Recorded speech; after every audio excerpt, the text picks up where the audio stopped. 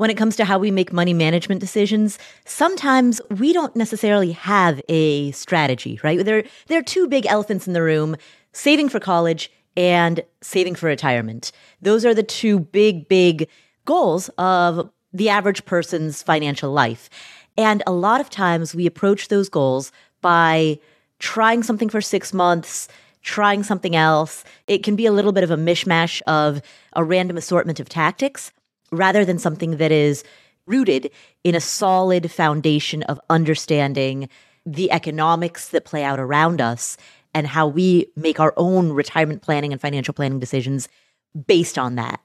In today's podcast episode, we talk to certified financial planner Bryan Kuderna about figuring out what you should do with your money and rooting that in an understanding of the world we live in an understanding of economic literacy, and in an understanding of how our lives fit into this much broader macro picture. Welcome to the Afford Anything podcast, the show that understands you can afford anything, but not everything. Every choice carries a trade-off. So, what matters most? That's what this podcast is here to explore and find out. My name is Paula Pant. I am the host of the show. Please enjoy our conversation with Bryan Kuderna. Hi, Bryan. Hey, Paul. How's it going? It's fantastic. How are you doing? Good. Thanks for having me on the show. I'm excited for this. Thank you for coming on. So we're going to talk about the question of what do I do with my money, which whenever I tell people that I podcast about personal finance, that's usually everyone's first question is, what do I do with my money? Like if you've got some savings, if you've got some left over. I mean, It's such a broad question. How do you even begin to approach something like this? Yeah, I think the most important thing is getting to know yourself and what's important to you, not just in a monetary sense, but what are the goals? Like if you want to accumulate more money, what's ultimately the purpose? Mm-hmm. Whether it be getting your kids through college, trying to find a new home, trying to fix your car, just to going out to dinner tomorrow night, all these different things, they come with a price tag. And so as we start to do any sort of planning or anything, we want to keep that in mind so that it's not just this random happenstance. Let's just accumulate assets for the sake of building a balance sheet. Mm-hmm. There needs to be purpose behind everything that we do. Right. But given that there are so many competing priorities, how do you toggle all of those competing priorities? You want to send your kids to college. You also want to retire. You also do want to take that trip. Yeah.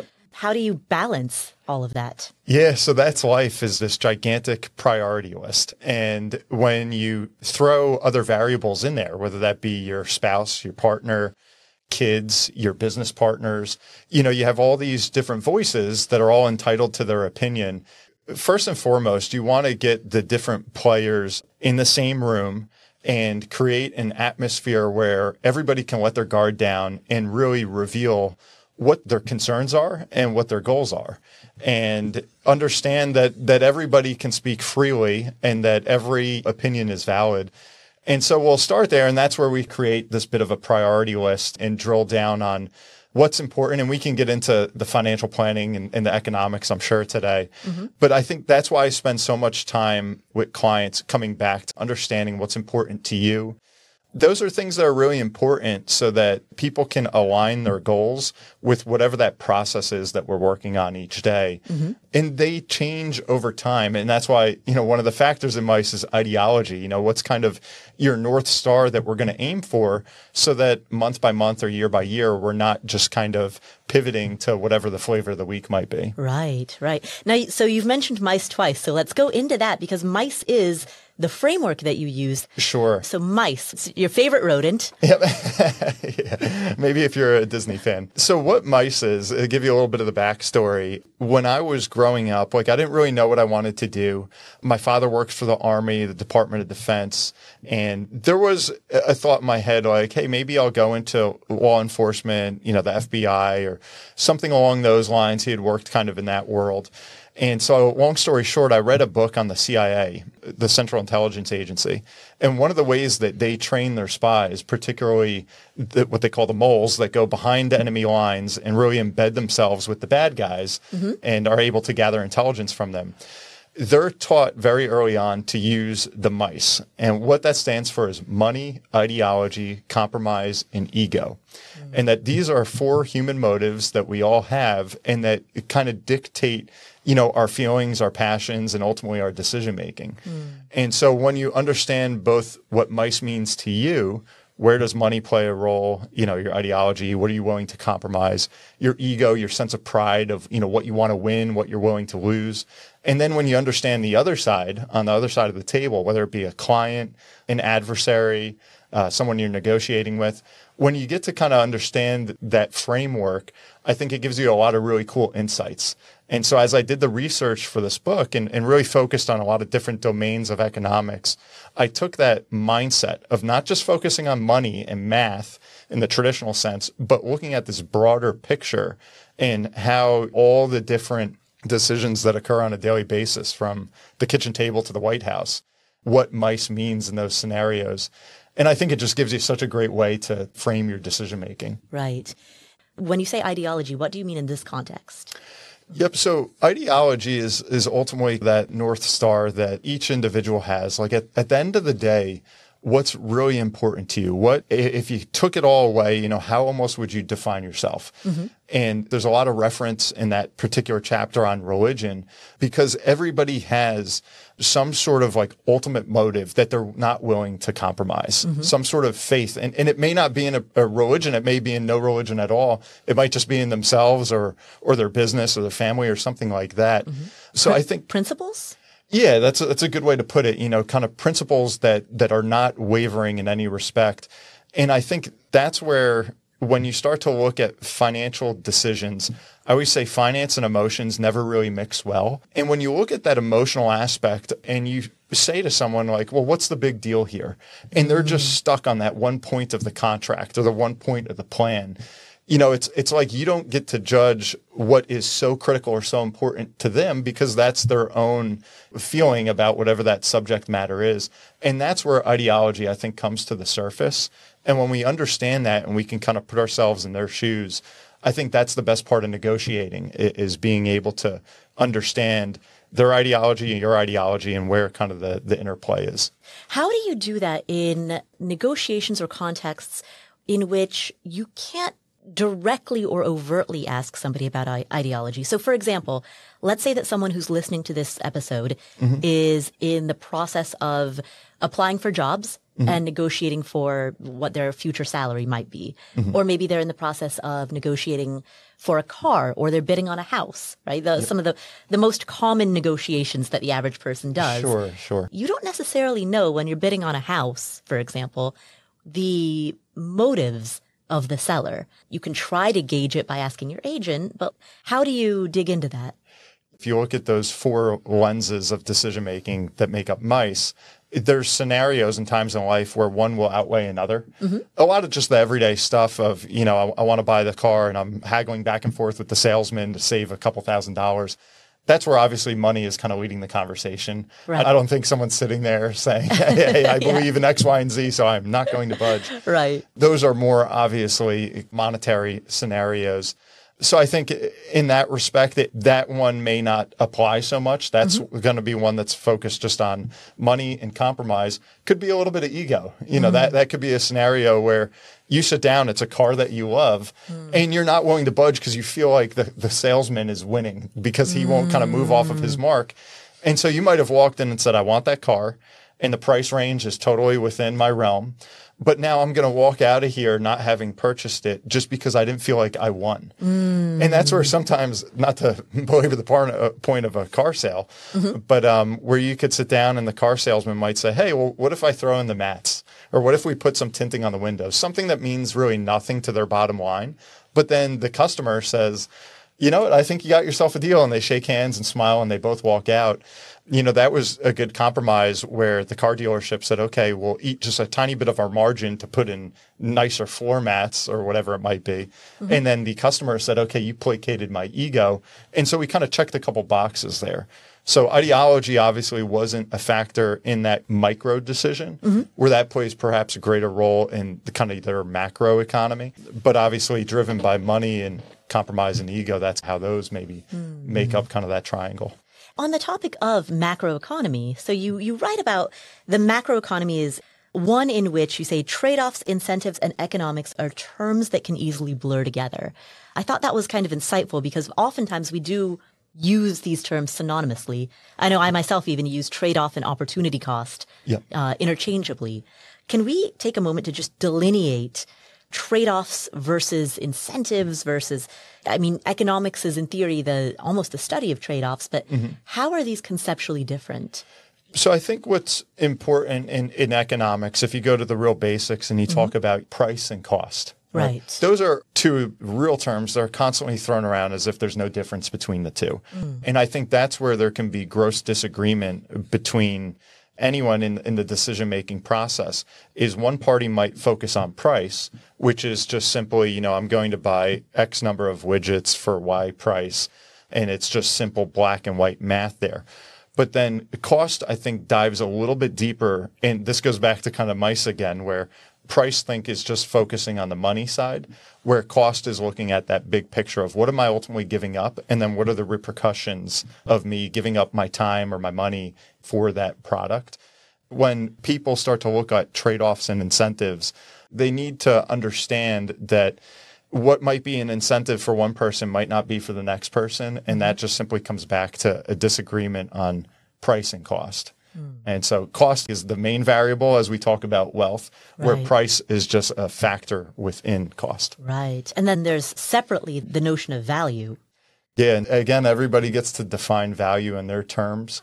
Just to take a step back and give some of the framework, if we go back to the etymology of the word wealth, it comes from an Old English word weal, W-E-A-L. And all that actually means is well-being. And so when people come to me to talk about quote unquote wealth management, are we just talking about money now, or are we talking about well-being? Okay. And so I think those are some of the things that, as we define all these different variables, I think it comes back to well-being and not just the piling up of assets. Right. Exactly. Yeah. And that, I think, is where, the notion of value ideologically can even make an appearance, because value then can be subjective and it can be based on your principles. You value what you value. Exactly. Yeah. And that's where it almost does get a bit philosophical in a sense, where, $100 to me is worth a different value than $100 to the next person. Right. And that's how we navigate the world of finance. And I think once we get to see the big picture through some of those terms that I was alluding to, it just makes the conversation easier. And then I think that's where we can have more efficiency throughout economies, and we can make kind of 1 + 1 = 3 instead of just the classic 2. Now, since, this is a book about how to figure out what to do with your money, how to plan for wealth for the long term. And you have a lot in here around population. You started actually with a discussion about population, which kind of surprised me. You talk about education, the high cost of formal education, as well as other forms of education. You talk about kind of global economies. You discuss the environment. These seem on the surface to be very disparate subjects, right? The environment is a big subject. Population is a big subject. You have a great comparison in here I want to ask you about in a moment. Sure. Between a slum in Karachi, Pakistan, and Detroit. Yep. How do all of these tie in conceptually to this question of what do I do with my money? Yep. I think that's kind of where it all ties together, is if a client, anybody comes into my office and says, hey, that first question, of course, what should I do with my money? I can throw out a million different answers, of what to invest in, how much to save, what debt to pay, all this other stuff. But inevitably, as I sit down and I voice my recommendation, they're going to at some point say, well, why? And then when we answer these whys, that's when we start to dive down the rabbit hole of how things work, why one decision is better than the other decision. That's where we quickly get into economics. And economics shows us the entire setting of why things are the way that they are, how we got here, where we're headed, how money actually works. And so I take that standpoint of perhaps economic literacy leading into financial literacy, because one without the other, I think, is ineffective. If we just focus on financial literacy, I equate it to grabbing 2 kids to teach them baseball. And I say, hey, here's a bat and a ball, go play. And they're like, well, what the heck do we do with it? They're bouncing it around or whatever. That might be financial literacy in a sense, where economic literacy is, hey, you need, 9 players out there. This is the bases that we're going to run around. And you start to kind of set the stage. I know a bit of a corny analogy there, but if we don't have the understanding of the economic side, then we're never really going to establish some conviction in our plan. And I see this all too often where people will sit down and they say, all right, that plan makes sense. Or I listened to this podcast, or I read that blog and I like the concept. And then they adhere to that for all of about 6 months. And then they're on to the next idea. And the reason oftentimes is they don't fully understand, they don't fully believe in what they're doing. And I think that's where economics can start to build that conviction of saying, all right, I get it. I understand it. I'm going to now adhere to a certain plan or philosophy based on what I know here. Every economy is just a sum of its parts, and population dynamics have shifted so dramatically over time and exponentially just over the past 50, 60 years. So you're talking less than a lifetime. And so all the different variables that go into what should I do with my money have changed. And we have so many that started a certain way, 60, 80 years ago that are still in play today, but the world looks completely different.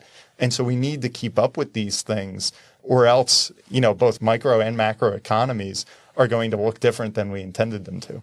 And actually, that might be a perfect lead-in to Karachi versus Detroit. Yep. It was an interesting choice of example because right now, as of May of 2023, Pakistan is coming out of a 38% inflation rate. Wow. 38% inflation rate. That's as of May 2023. Jeez. Thought we had it bad with 9. I know, right? When you've got such a large population dealing with such a major inflation rate, I'll let you tell the story of the comparison between specifically this one particular slum and then how that compares. You made a comparison to Detroit. Yep. The thing to think about, almost every city, every state, every country, any economy, their value is ultimately in their people. All right. So rarely do you see any governor or any mayor saying, I wish the people would just get out of my jurisdiction, out of my state or anything. It's the opposite. They want to attract people. They want to attract talent. And so that getting towards overpopulation, if you will, is often a goal in a sense. So then why is it a difficulty? Why do we see in Karachi that they have so many people there, but it's such a difficulty? It's if their system is not ready to sustain a population, now it becomes a huge detriment. All right. Because now instead of all of these people that are working for an economy and they're being, productive and they're being givers, now they inevitably start to become takers. And that's what I draw a lot of, kind of references to this scale of givers and takers in every economy. And that if it gets out of whack, if we have more takers than givers, then that's obviously going to put downward pressure on the economy, on the system, on healthcare, everything else out there. And so that's kind of what Karachi is gone through. That's why it turned into a slum and has a lot of the data that I referenced in there. It was a system, an economy not ready for a large swath of people that got flooded with people. And so when people go there and they say, well, what do I do if there's not jobs, if there's not running water, if there's not hospitals, if there's not schools, then I'm just going to have to survive. Right. And when people are forced just to survive, we have to make decisions that aren't in the best interest of the public. We have people that may be corrupt and everything else. And so I think that's kind of the big difference of where, obviously a place like Karachi, it's a detriment, whereas a place like Texas that's now being flooded with people from California and elsewhere, they're loving it. Same with Florida, because they're saying we're ready. We have an economy. We have a system here. We have a foundation that we can build on.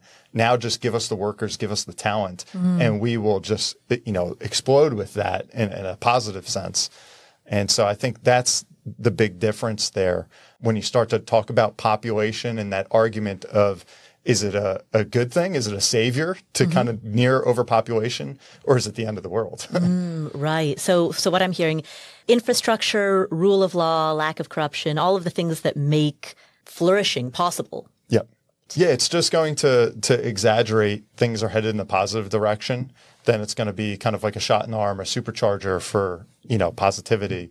If the system, like you said, is not ready, not prepared for it, and headed a bit in the wrong direction, if we throw more fuel on the fire, unfortunately, that's where it can get a bit out of control. And you also you have a really compelling chart in there that shows that the U.S. receives more immigrants than any other major nation. Yep.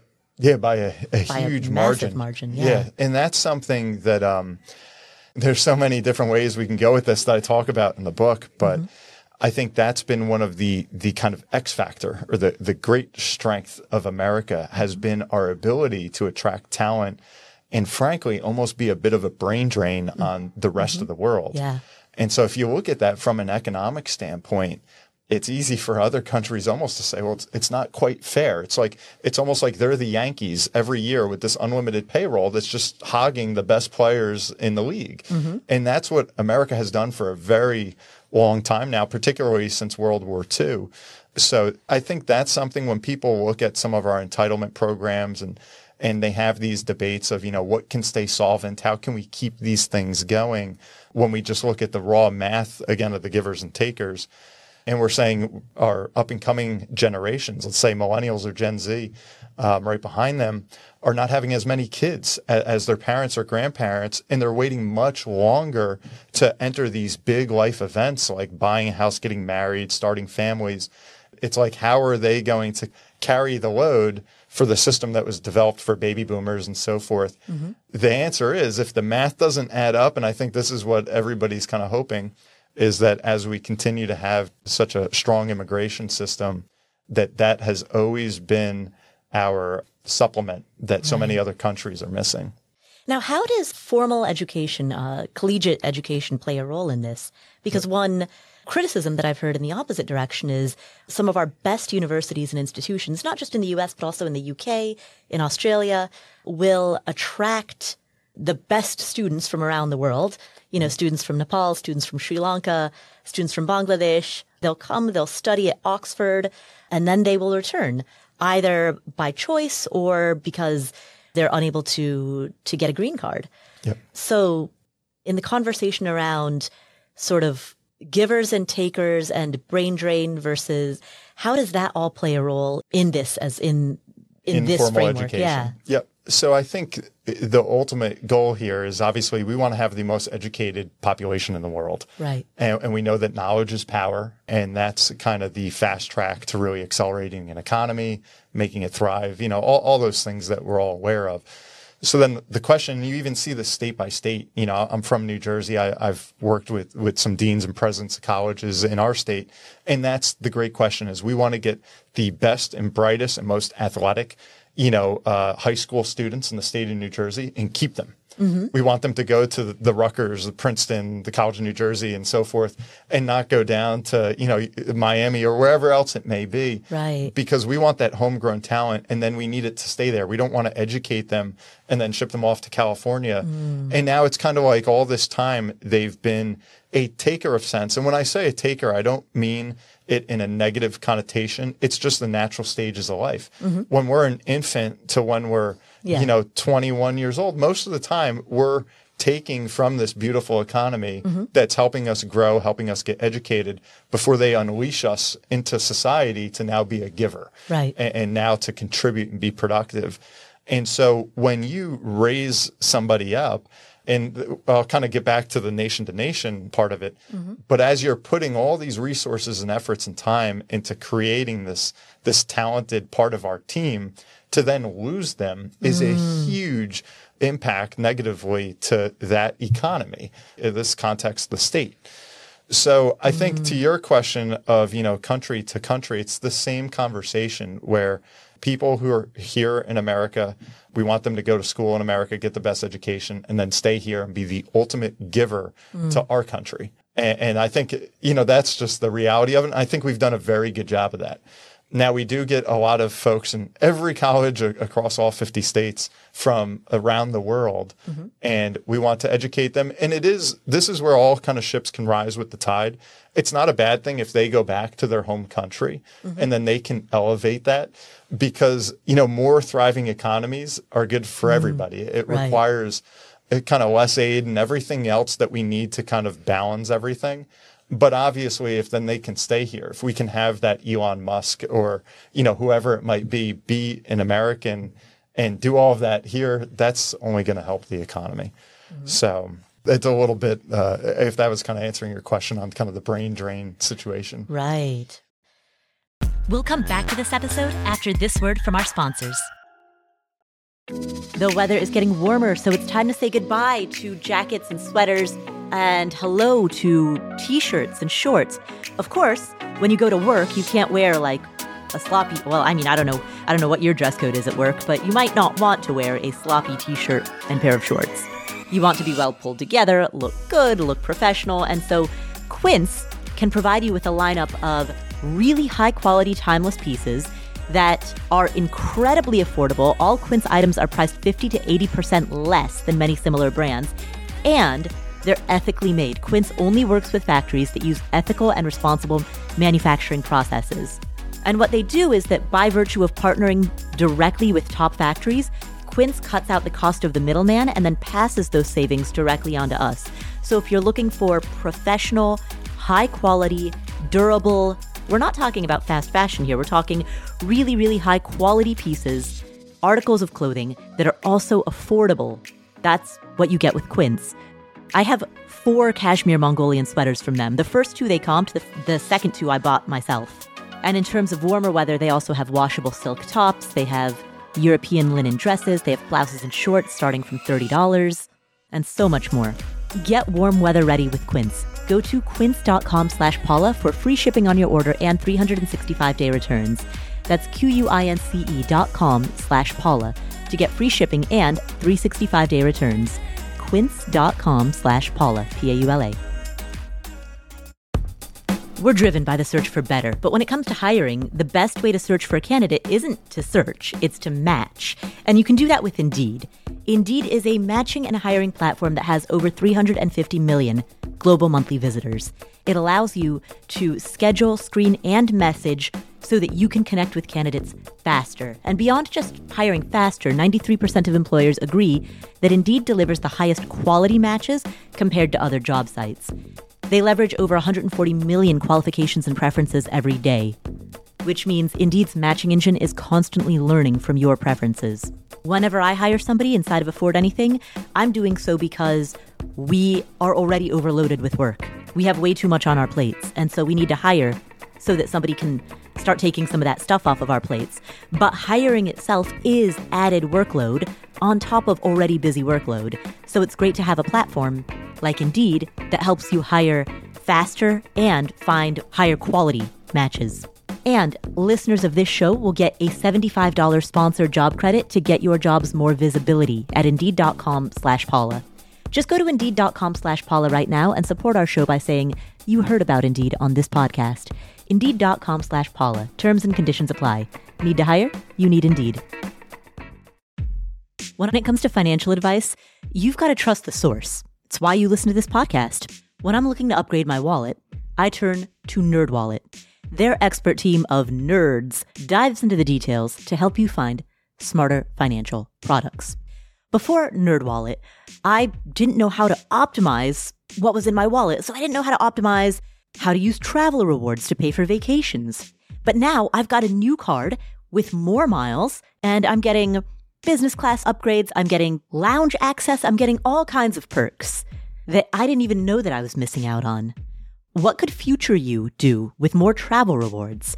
A hotel upgrade? Lounge access? Wherever you go next, make it happen with a smarter travel credit card. Don't wait to make smart financial decisions. Compare and find smarter credit cards, savings accounts, and more today at nerdwallet.com. NerdWallet. Finance smarter. As with all cards, credit is subject to lender approval, and terms of each credit card issuer apply.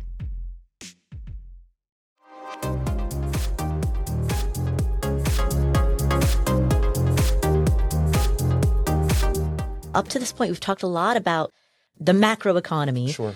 Bringing this back to the primary question of what do I do with my money? You've made the point that economic literacy is necessary before you get to financial literacy. Correct. I guess it's kind of one is strategy and maybe the other is tactic. Yeah.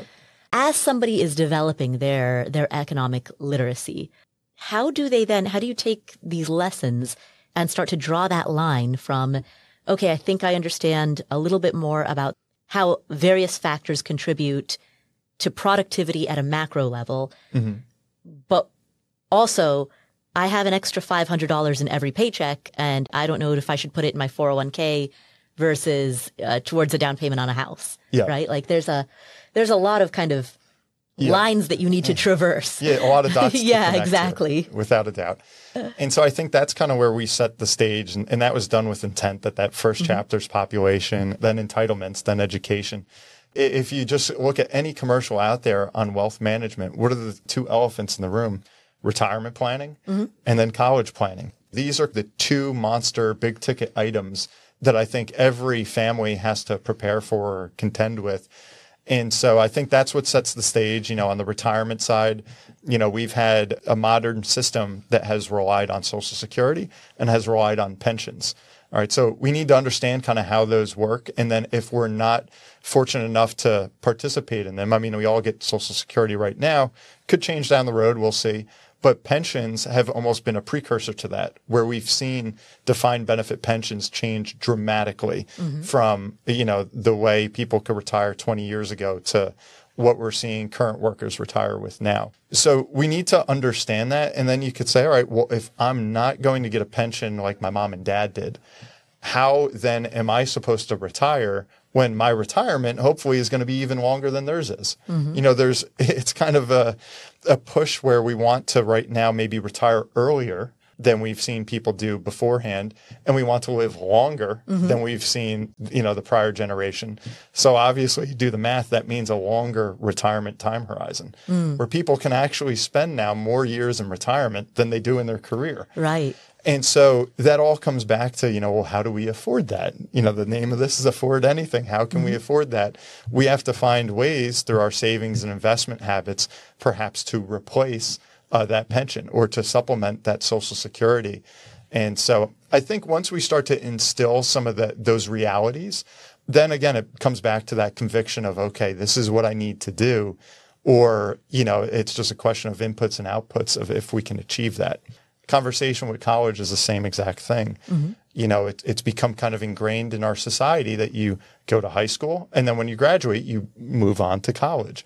Now there's a lot of debate going on. Is that necessary for everybody? And we can kind of go down a lot of roads there. But if that's the track that we envision for our children, again, big price tag to that. We've seen how it's been outpacing inflation, the tuition and so forth. These are just realities that we have to contend with. And then it comes back to that priority list that we started our conversation with and then folding that into the financial plan. Because at the end of the day, there's only so many dollars and cents to go around. With regard to both of those elephants in the room, first of all, you talked about longevity. It strikes me that in retirement planning, I think retirement planning is the only field that I can think of, maybe actuarial science. These are the only fields where longevity is considered a risk. Yes. Right? Anywhere else, it's desirable. It's a desired outcome, not a risk. Exactly. Right? Yep. It's such a crazy thing. And we talk about this as a financial planner constantly, longevity risk. Right. It does sound like an oxymoron. Like, well, don't we want to live a long life? Exactly. But longevity risk is one of the biggest in the retirement conversation because it's a multiplier. You think of all the things that we have to afford, food, housing, health care, transportation, all the different bills that we just encounter through life. And we enter this stage where the inflows stop as a worker and the outflows continue as a retiree just living. And then when we add more years to that, all of those costs get amplified. So it is kind of a conundrum that we run into, that we do want to live longer. But when we come back to mice and everything, money affects every one of these conversations. Does the idea that many of us, hopefully, will live longer, should that impact the age of retirement? Like you mentioned that we've kind of got two things going on at once. We're living longer and we also in aggregate at least, seem to want to retire earlier. So should there be some rethinking of that retirement age, or is early retirement still a worthwhile goal, even in the context of hopefully, a substantially longer life? Yeah, so I think the answer is without a question. We have to take that into consideration.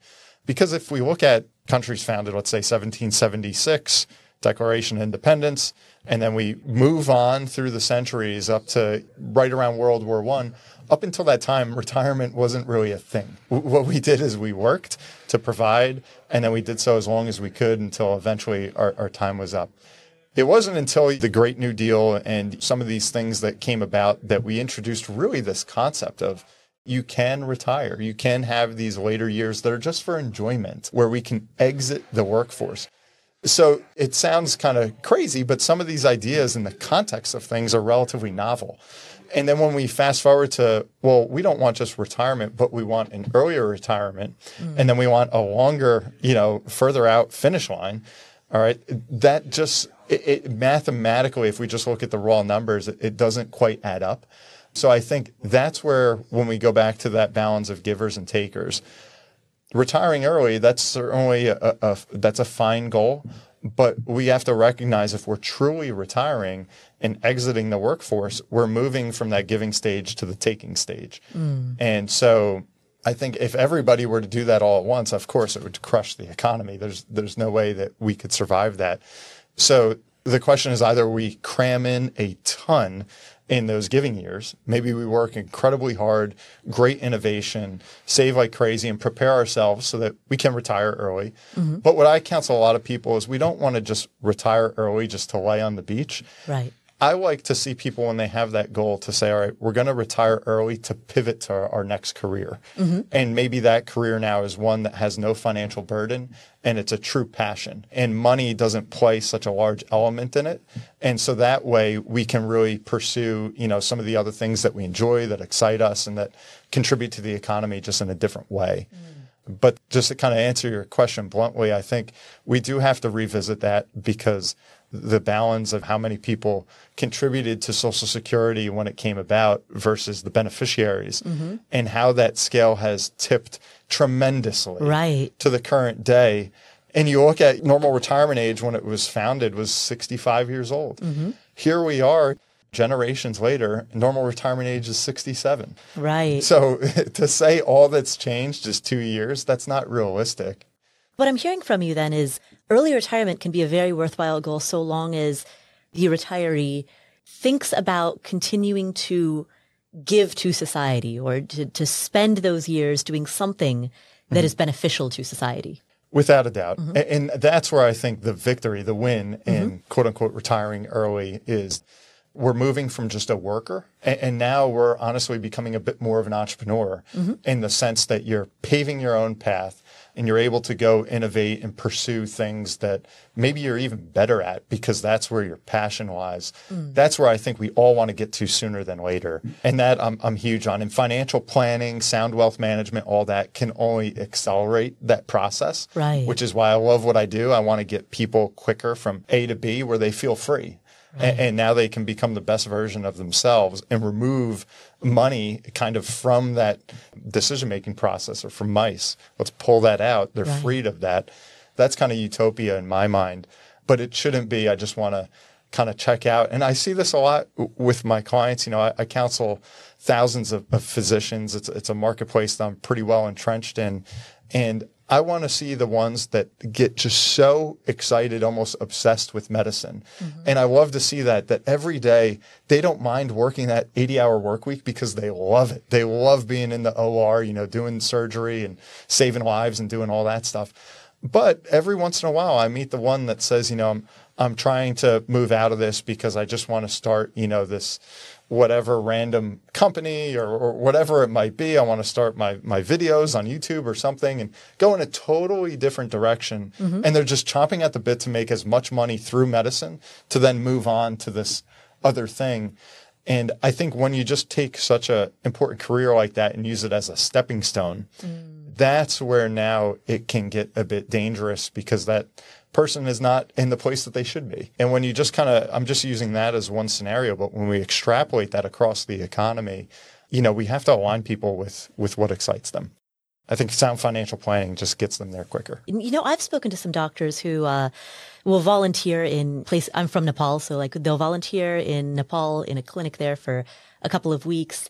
And what surprised me, I'm like, oh, wow, that's so nice of you. Mm-hmm. And what I've heard over and over are physicians who tell me, I'm not doing it to be nice. I actually really enjoy it because I get to just practice medicine without all of the paperwork. Yep. Exactly. It's just the pure practice of medicine and none of the bureaucracy. So it's actually much more fun for me. Yeah, purely helping for the sake of helping. Yeah, it's a beautiful thing.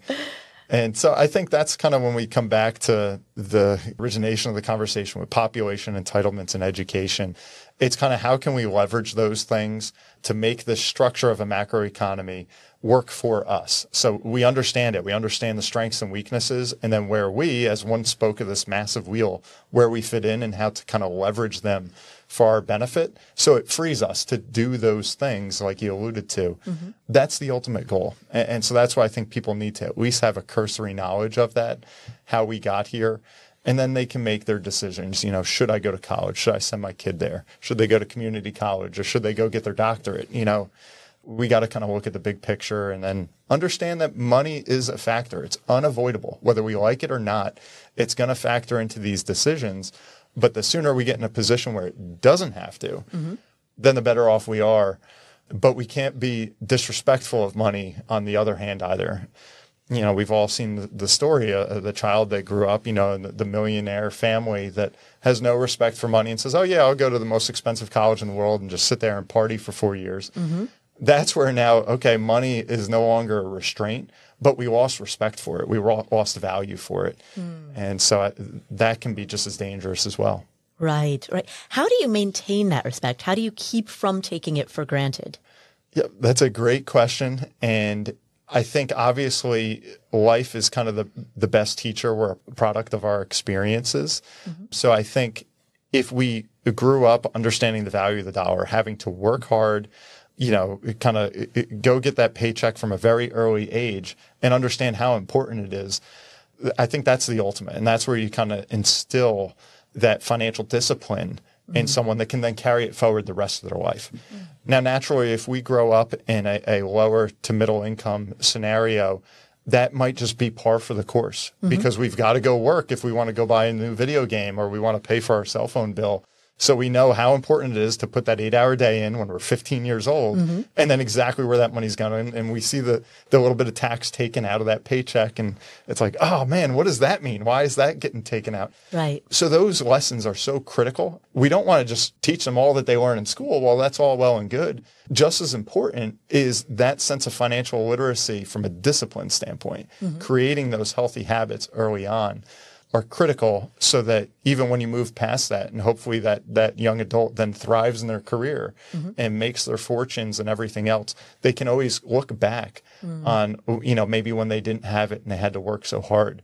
To give a quick story of, when I was a porter boy at a beach club on the shore in Jersey, mm-hmm. I was 14, 15 years old. I was going cabana to cabana. And before we opened the beach club for the summer, I was scrubbing the paint off the wall in every cabana mm-hmm. with this wire brush. That's all I did. It was like working in a mailroom where it was just cabana after cabana from sunup to sundown and then go back to paint them. And I remember one of the people that vacationed at this beach club, he came by and pulled up in this beautiful brand new Mercedes and just kind of threw his towel in his cabana and walked on. And there was this bit of me that was just kind of, I wouldn't say jealous, but it was like, oh, like here I am slaving away. That guy's throwing his stuff in here without a care in the world, probably has more money than God. And it just came back for whatever reason. And he just said, you're really going to appreciate this job because you're never going to want to do this the rest of your life. And that always sat with me. And he just walked off. And I just remembered that. I was like, you're right. Like, I don't want to do this. And so just moments like that, I think, are how a very long story to a short question. But those experiences, I think, are how you develop respect for the dollar. Mm-hmm. And then no matter where you go and you can accumulate billions, you'll always remember how hard it is to go make $1 in this world.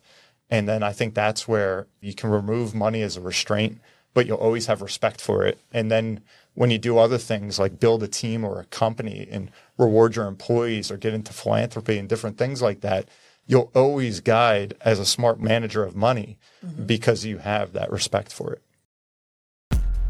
We'll return to the show in just a moment.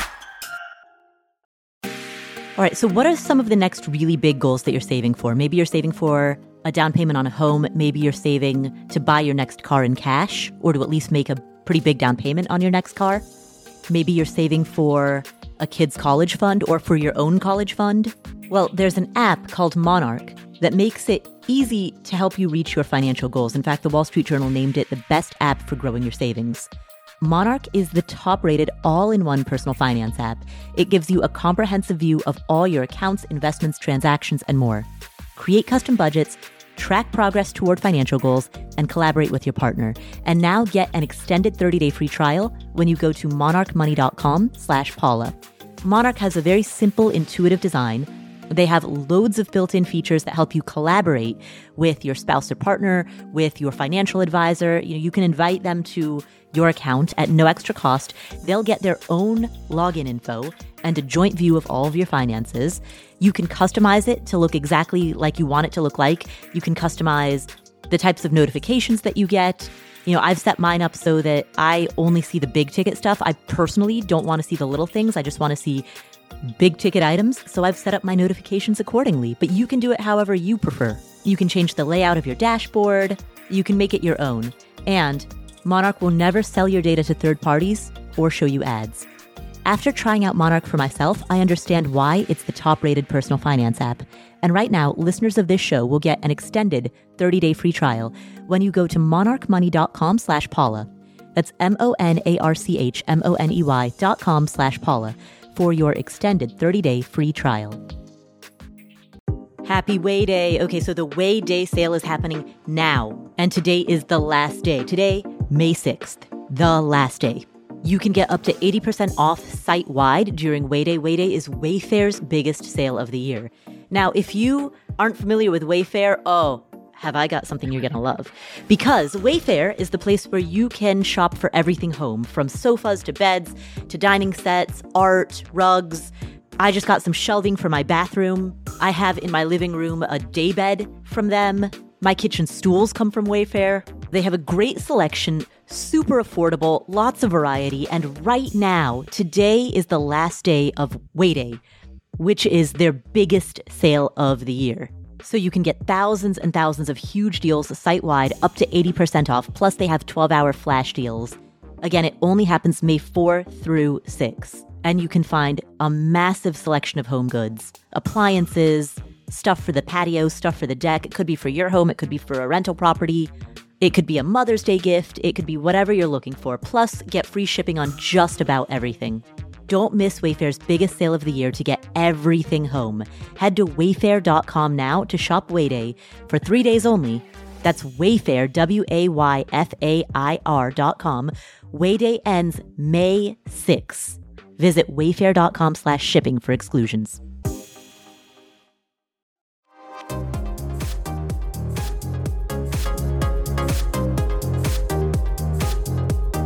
Let's talk about the C and the E, because we've talked quite a bit about M and I, like money and ideology or values or principles. Yep. But where does compromise come in? Well, actually, I'm not sure which one we should address first, compromise or ego. Yep. Ego seems more like a threat, whereas compromise seems like a solution. And that's a good way to put it. They go hand in hand. All right. So that's when I sit down with clients and I say, hey, tell me, guys, like, what's on your mind? What can I help you with? And the wife shouts out, I just want to make sure the kids get to college and don't have student loans. And the husband's like, I just want to retire in 3 years. I'm done. And then it's like, bam. And they'll look at each other almost as if they've never heard these ideas before. Happens every single day in my line of work. And so first off, we have compromise. All right. We understand there's a finite amount of dollars that are available here. And I just heard from one spouse that college planning is at the forefront. From the other, it's retirement planning. And so that's just kind of one small scenario where we say, all right, well, we need to compromise here.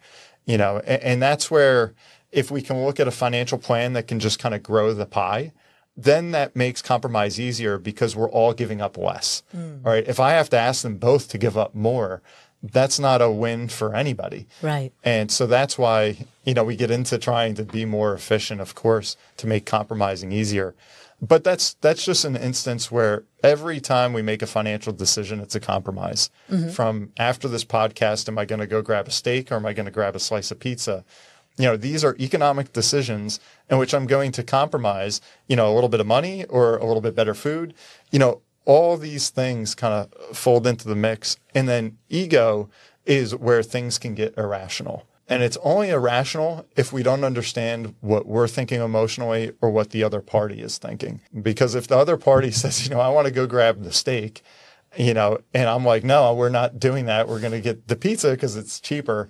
This is where ego can come into the mix, which all comes back to just defining our values.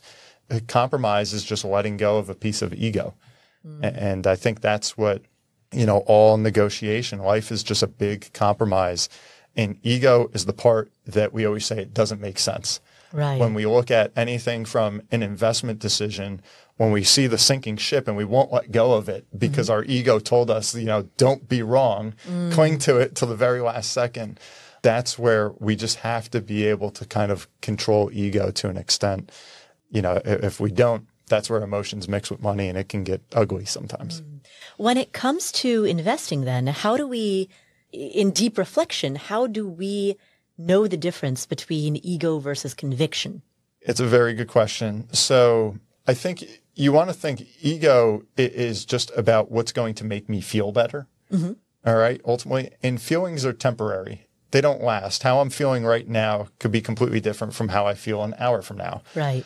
So if I'm just trying to satisfy my ego, or if I feel like my ego got hurt because the other side, apparently won, it's just a feeling.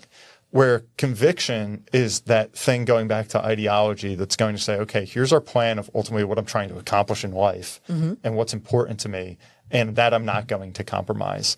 So I think that's kind of perhaps where the two come together. Warren Buffett, going back to the investment side, I think he said it best when he said it's not how your investments behave, it's how you behave with your investments. And that's what I try and show clients a lot is if we have conviction, we have belief in this process, then we can design it and we can maximize its productivity and stick to the plan, stick to our investment strategies. And we've seen that's usually staying the course is usually where people get rewarded in the investment world. When ego enters the equation, which ultimately generates feelings and emotions, that's sometimes when we act irrational. Again, it doesn't make sense, but we did it. We sold at the wrong time. We bought at the wrong time.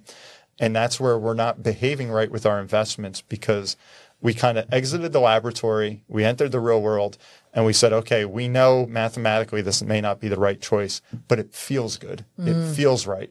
And that feeling is fleeting. And so that's where, again, ego, it's a yin and a yang. It's almost an enemy that can constantly disturb what we're trying to do. But also having pride is a great thing. That's what can maybe take us to put in that extra hour of work or to amp up our savings rate or whatever the case may be. We need to acknowledge its existence, but then we have to control it.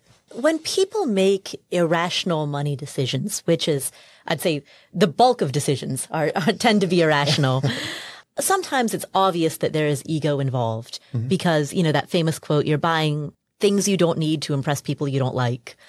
But other times, there seems to be emotion involved, but not necessarily emotion that I would characterize as ego. So, for example, a person might have a feeling of anxiety and a particular purchase soothes that feeling. Yep. Or a person might have just a feeling of something seems fun. I don't quite know how to characterize that, but a thing seeming fun doesn't necessarily seem to be an ego-driven, at least. Yep. And that's okay. And I would say that's one that I would not qualify as ego. And that comes back to the conversation of price and cost, those economic terms. I could look at the price of that and say, hey, you just spent all of that money on, that pair of shoes. Right. That was irrational. Why would you ever do that? That's crazy.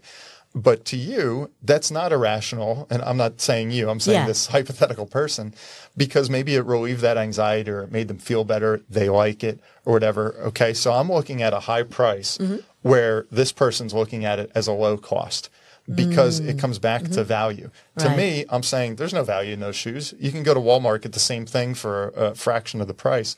But that person saying, well, I see a lot of value in it because it makes me feel better. It's this reward, this achievement of my hard work or whatever the case may be. And so it maybe relieved that anxiety or it boosted, how we're feeling. And hopefully, again, that feeling is one that's going to carry forward and generate more value. So I don't think that that's a decision driven by ego by any stretch, because that person, as long as they understood the value in that, it's not irrational, right? That's just a judgment. That would be me saying it's irrational because I don't understand how you're valuing your purchase. But if that person's saying, I put a high value on that, so there was a fair cost to it, there's nothing at all irrational about that.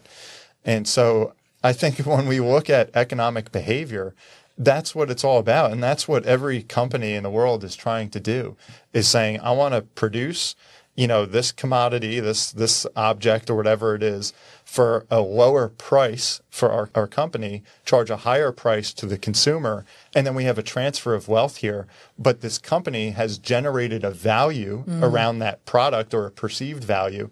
And that's how they've created a fair transfer of wealth that both parties win on. The company's making a profit.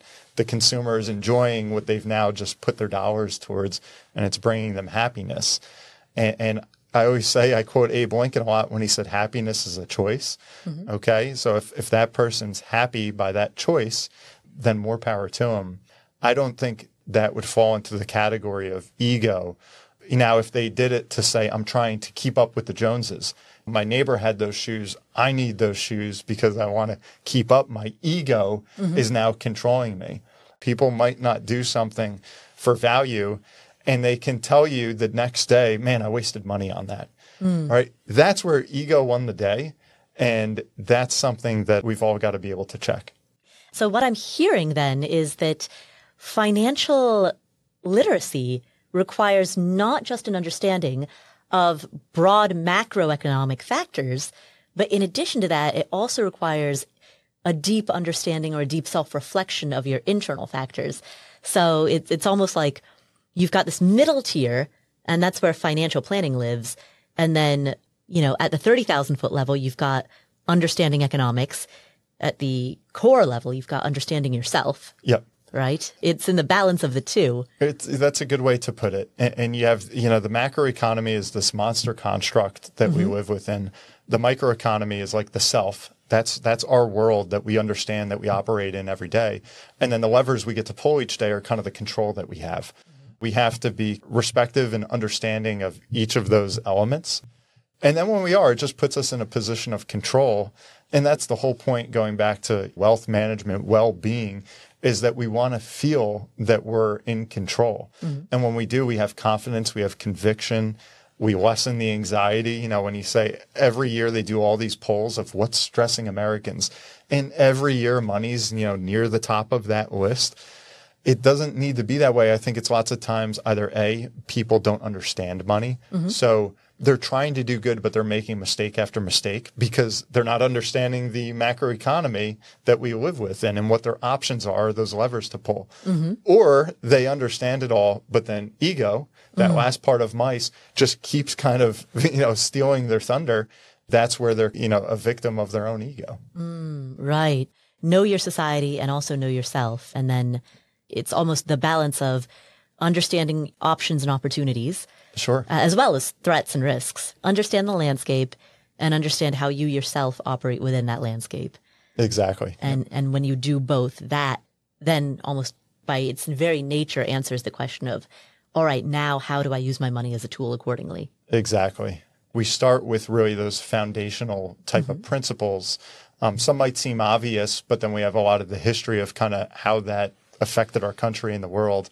And then we kind of graduate into talking about, tech and environment and some of these other things where those now are more of the tools or the elements that get thrown into the mix. And that's where we get to start to actually kind of play and use these things. Because ultimately that's what we're after, is just kind of getting the most productive, the smartest economy possible. And then technology is just the next iteration of what they're able to innovate and create. Right. And then environment is, at the end of the day, that's all that there is the elements that we're gifted to planet Earth, Right. and then how we can leverage them to create better and better technologies every day. And that's where there's just this huge interplay. And I love it as a financial advisor. I love it as an investor, because we all get a say in it. We get a say of, what ultimately to invest our dollars and our time into, and then how to kind of create the most efficient microeconomy that we can. And then the macroeconomy, again, it's just a sum of its parts. So it all kind of comes back together and feeds off itself. Excellent. We are coming to the end of our time. Is there anything that I have not asked about that you'd like to? No, I know we covered a lot of ground here. I hope it was an informative conversation for everyone. It kind of maybe gives them a new way to look at money and to look at economics. Just really encourage people to go check out my book again, What Should I Do with My Money? It's a sledgehammer full of information in there. It's well worth the investment, where then you can walk away and, again, just understand how money works ultimately. Right. And then with that can come, the best decision making possible. Excellent. Well, thank you so much. Yeah, thank you, Paula. This is great. Thank you, Bryan. What are 3 key takeaways that we got from this conversation? Number 1, we hear from a lot of people who write to us saying that they want to manage their money better, but they're not quite sure where to start.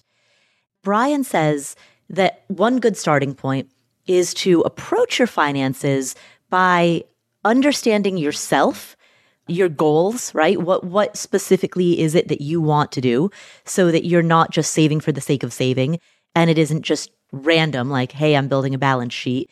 Start by understanding the purpose behind every single goal. The most important thing is getting to know yourself, honestly, and what's important to you, not just in a monetary sense, but what are the goals? Like, if you want to accumulate more money, what's ultimately the purpose? Whether it be getting your kids through college, trying to find a new home, trying to fix your car, just to going out to dinner tomorrow night, all these different things, they come with a price tag. And so as we start to do any sort of planning or anything, we want to keep that in mind, so that it's not just this random happenstance, let's just accumulate assets for the sake of building a balance sheet. There needs to be purpose behind everything that we do. So the first key takeaway is know thyself. Key takeaway number 2, the importance of economic literacy. Many people focus on financial literacy, but financial progress can be limited without a solid understanding of economic literacy. So economic literacy is just as important as financial literacy, because you need to understand the world around you and the factors that drive the economy in order to understand your place in it and how to make solid financial decisions about your life. Because financial markets are impacted by economics, and your career, your business, everything you do is impacted by economics. So economic literacy is just as important as financial literacy. If we just focus on financial literacy, I equate it to grabbing 2 kids to teach them baseball. And I say, hey, here's a bat and a ball. Go play. And they're like, well, what the heck do we do with it? They're bouncing it around or whatever. That might be financial literacy in a sense, where economic literacy is, hey, you need, 9 players out there.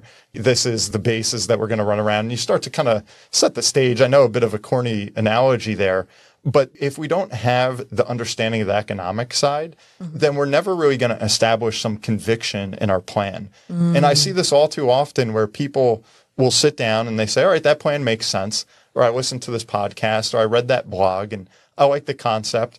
And then they adhere to that for all of about 6 months. And then they're on to the next idea. And the reason oftentimes is they don't fully understand, they don't fully believe in what they're doing. And I think that's where economics can start to build that conviction of saying, all right, I get it. I understand it. So get rooted in economic literacy. That's the second key takeaway. Finally, key takeaway number 3. The struggle to reach financial goals can feel really isolating. Ironically, a lot of people share the feeling of isolation. When it comes to approaching those big goals, particularly the two big elephants in the room, right? Retirement planning and college savings.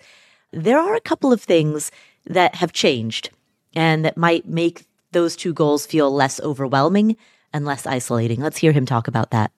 Look at any commercial out there on wealth management. What are the two elephants in the room? Retirement planning and then college planning. These are the two monster big ticket items that I think every family has to prepare for or contend with. And so I think that's what sets the stage. On the retirement side, we've had a modern system that has relied on Social Security and has relied on pensions. All right. So we need to understand kind of how those work. Pensions have almost been a precursor to that, where we've seen defined benefit pensions change dramatically from the way people could retire 20 years ago to what we're seeing current workers retire with now. So we need to understand that. And then you could say, all right, well, if I'm not going to get a pension like my mom and dad did, how then am I supposed to retire when my retirement hopefully is going to be even longer than theirs is? It's kind of a push where we want to right now maybe retire earlier than we've seen people do beforehand. And we want to live longer than we've seen the prior generation. So obviously, you do the math, that means a longer retirement time horizon where people can actually spend now more years in retirement than they do in their career. We have to find ways through our savings and investment habits, perhaps to replace that pension or to supplement that Social Security. I think once we start to instill some of those realities, then again, it comes back to that conviction of, okay, this is what I need to do, or it's just a question of inputs and outputs of if we can achieve that. Conversation with college is the same exact thing. Those are 3 key takeaways from this conversation with certified financial planner Bryan Kuderna. Thank you so much for tuning in. My name is Paula Pant. This is the Afford Anything podcast. If you enjoyed the episode, please leave us a review. If you're on Spotify, you can leave a review of the episode itself. Leave a comment. Tell us what you thought. If you're on Apple Podcasts, please leave us a review there. It's so instrumental in helping us bring on amazing guests. You can also subscribe to the show notes at affordanything.com/show notes. Thank you again for tuning in. I'm Paula Pant, host of the show, and I will catch you in the next episode.